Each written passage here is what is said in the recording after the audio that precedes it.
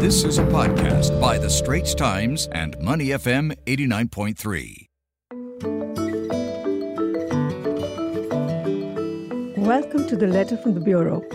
This is a part of the Straits Times Asian Insider podcast channel, which we keep refreshing with new content. I'm your host, ST's foreign editor, Bhagyashree Gareka.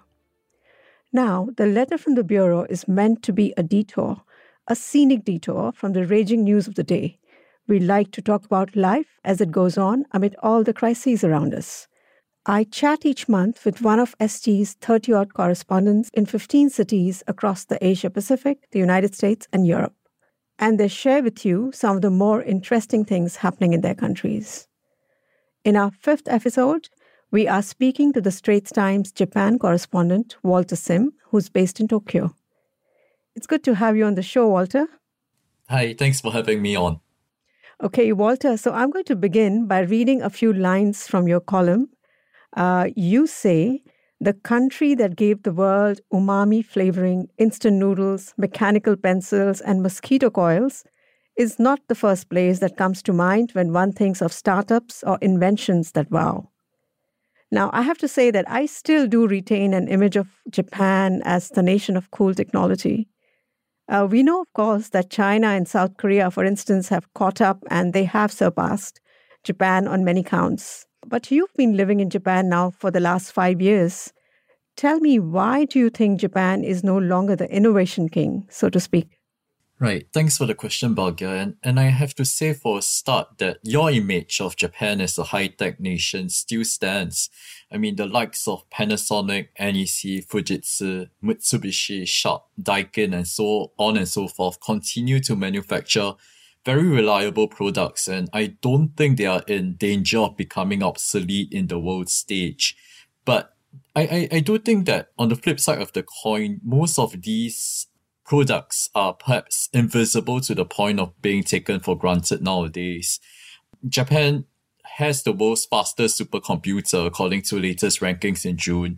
NEC's biometric technology is also being used at immigration checkpoints around the world, including at Singapore's very own Changi Airport. But because of how common they are being used around the world, they are not innovations that wow, and that was the point that I was trying to make in my column. And of course, Japan has its fair share of Nobel Prize winners.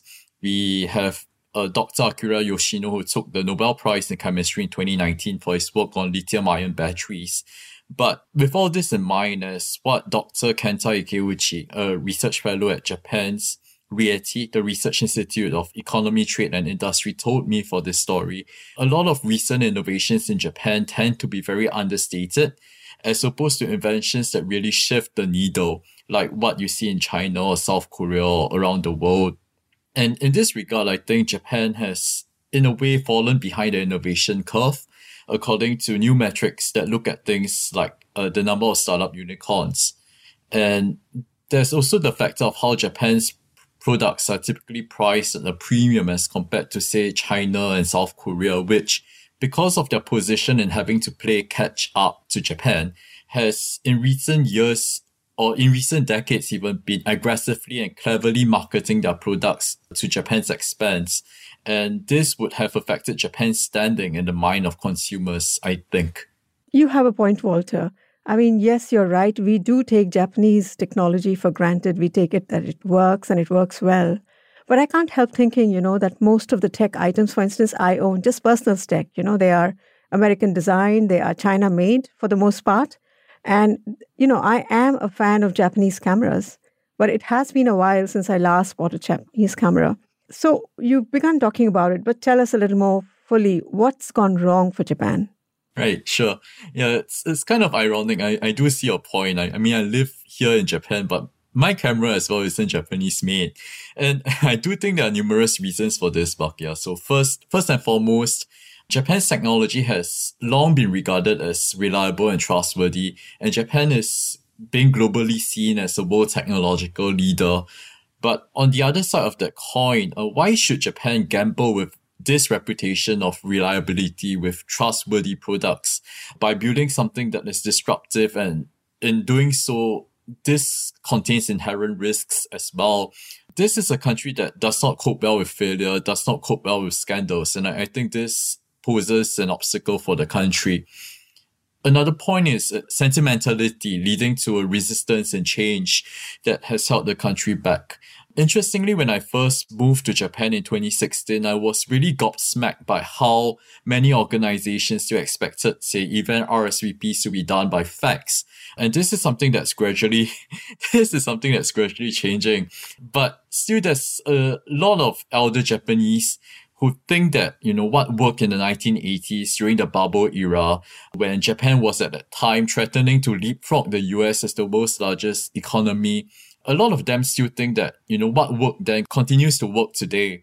And this has kind of reared its ugly head with Japan's struggles in COVID-19, I think. So we see Japan being unable to coax companies into more widely adopting telework, more widely adopting, say, telemedicine, online education, and more recently, even its vaccination passports, vaccination certificates are paper-based and not digitalized. Wow, those are amazing insights, Walter. Now, in your column, you also spoke about this Galapagos syndrome that's caused Japan. What exactly is it, and what were you trying to say? So I think Galapagos syndrome is something that's used exclusively to refer to Japan with its massive domestic market that is large enough to sustain company profits. So Japan has 126 million consumers, and its unique language by itself has been used by many companies to justify that, it's unnecessary to build products or market products for a wider global audience because, they are profitable anyway with the massive domestic market. So, this is not directly related to innovation, but I think one clear example of this is how K-pop has taken over the world, and Korean groups, boy bands or girl groups are huge in Japan as well, but we do not see Japanese groups really making as much of an effort at all to break into South Korea or into China. So likewise for companies, I think there's very little impetus for them to think global or go global. So many Japanese members of the public have a very rudimentary command of English. And I think this has kind of affected how they see the world really. And until its recent tourism drive, Japan was pretty much adrift from the rest of the world. Yet this is changing, of course, and this is being driven by the aging and declining population that's created as kind of a sense of crisis that with a shrinking consumer market that Japanese companies have no choice really but to expand and to adopt a wider global outlook. Okay. Which are the areas, Walter, that Japan is still strong in? Hardware definitely is something that Japan is really strong in. So Japanese cars remain in huge demand worldwide. I think that's something that's indisputable. Game consoles from, say, Sony PlayStations to Nintendo Switches are still in huge demand all around the world. Japan is also strong in robotics, and there are robots for all kinds of things in Japan, including wait staff taking orders to receptionists and even medical care robots in elderly homes. Though I have to say that this has not really permeated much of society yet. Look, moving forward, I think Japan is strong in research and development in terms of, say, hard technology. So earlier on, we talked about how Japan has produced numerous Nobel Prize winners in science and physics and chemistry. And so I think this is something that Japan can really build on. It's also strong in its research in artificial intelligence and deep learning. And I think it has a good chance in taking the lead, pioneering the world in such areas as flying cars or self-driving cars. This podcast is available on our audio app. That's AWEDIO. Like us and rate us. And now, back to our podcast episode.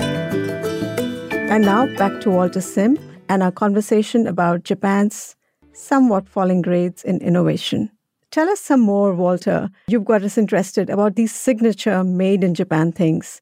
Now, we see many of them present in our everyday life. Over here in Singapore, there is the QR code, and we scan it all the time to enter buildings, because of COVID. And a favorite pastime for many of us here is Sudoku. Sure. And indeed, as you said, there are a lot of traces of Japanese inventions around everyday society if you know where to look. QR codes, as you raised, have grown in prominence, especially during this COVID era. And I'm sure many of our readers would have accessed this podcast via a QR code through our print newspaper pages as well. So this is something that was invented in Japan and has really changed the world. And QR codes were founded in 1994 by Masahiro Hara, an engineer of Denso Wave, a Japanese automotive parts company. And he was inspired when he was playing a lunchtime game of Go or Weiqi.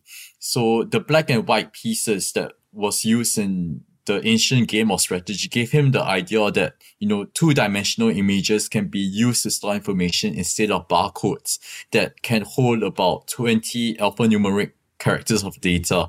QR codes can hold 200 times as much information, and we can see it being used in everything these days, from say payment methods to, as what you mentioned, Bagya, in terms of contact tracing, check-ins in Singapore.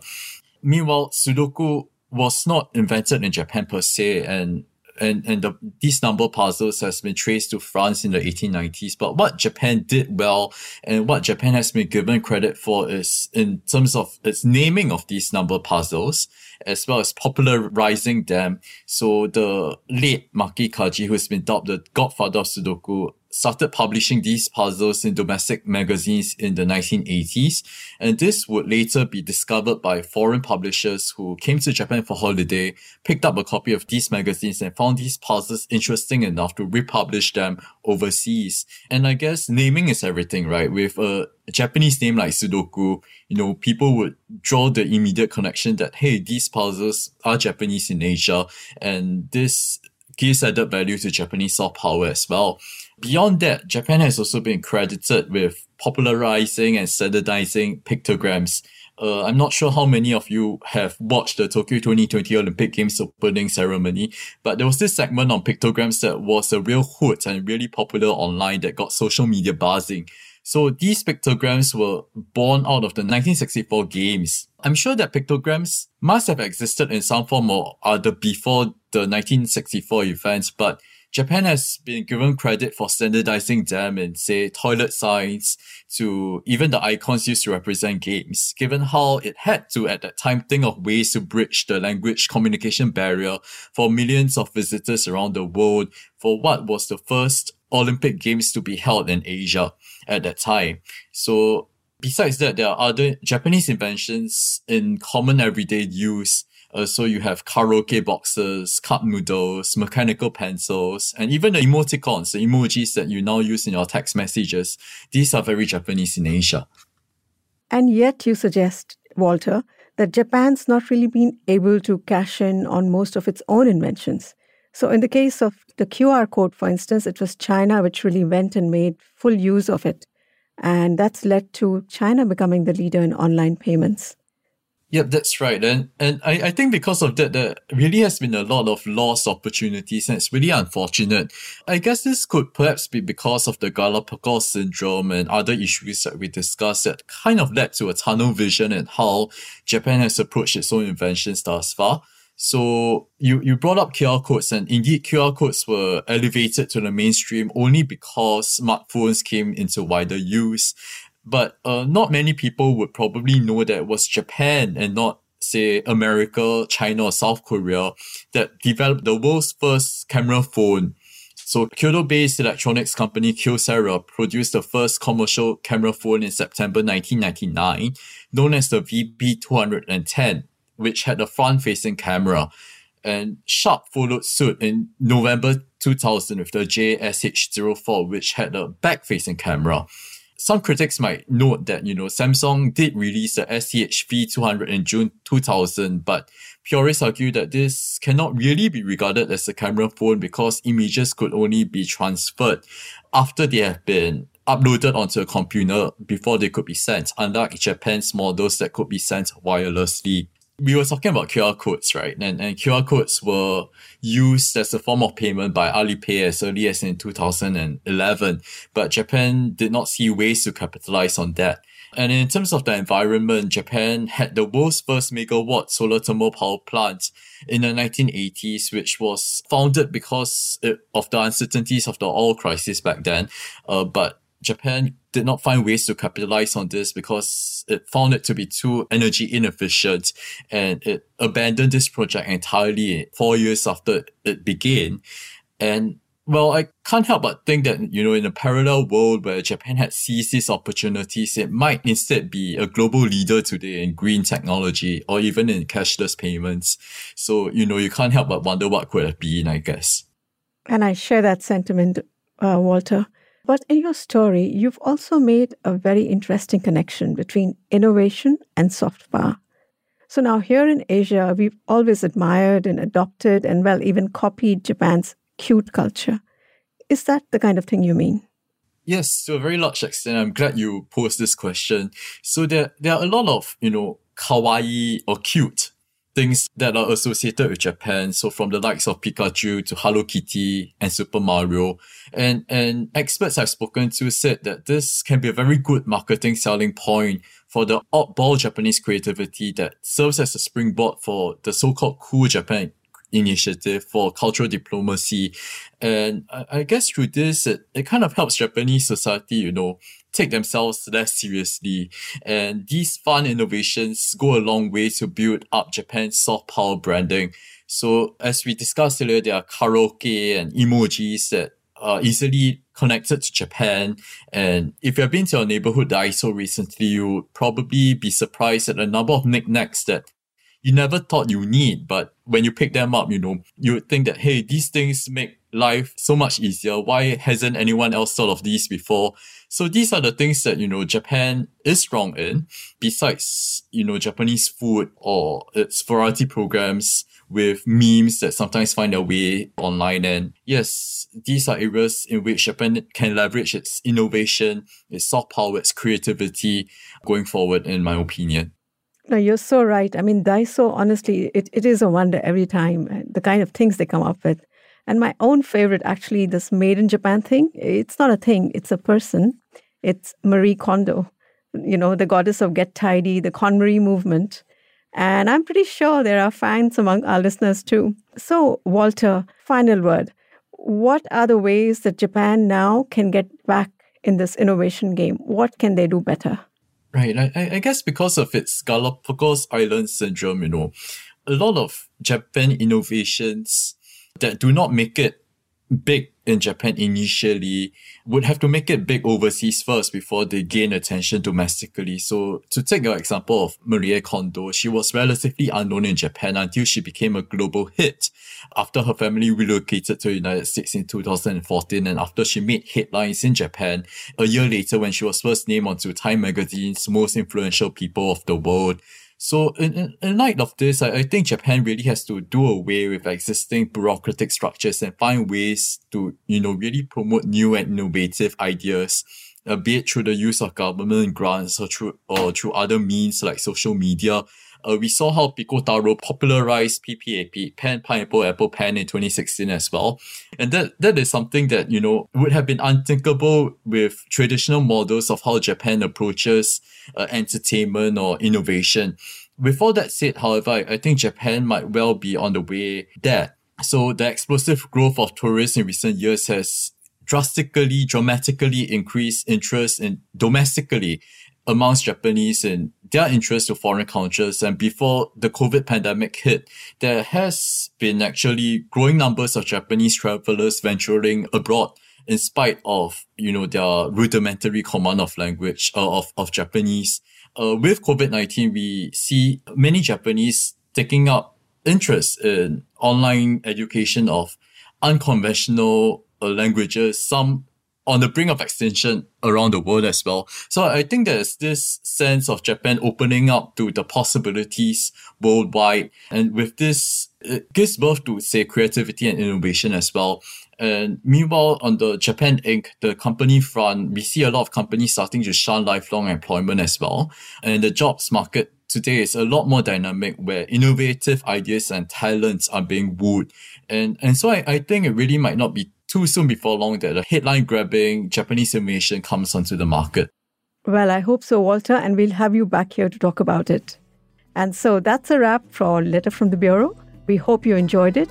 If you'd like to read Walter's column, we have a link in our podcast description box. You will also find a link to the other stories in our Letter from the Bureau series. And don't forget to subscribe to the revamped Asian Insider podcast channel on your favorite audio apps, Apple Podcasts, Spotify, or Google Podcasts. The Asian Insider Podcast channel is also available on Apple Podcasts, Spotify, Google Podcasts, and our audio app. That's AWEDIO. Like us and rate us.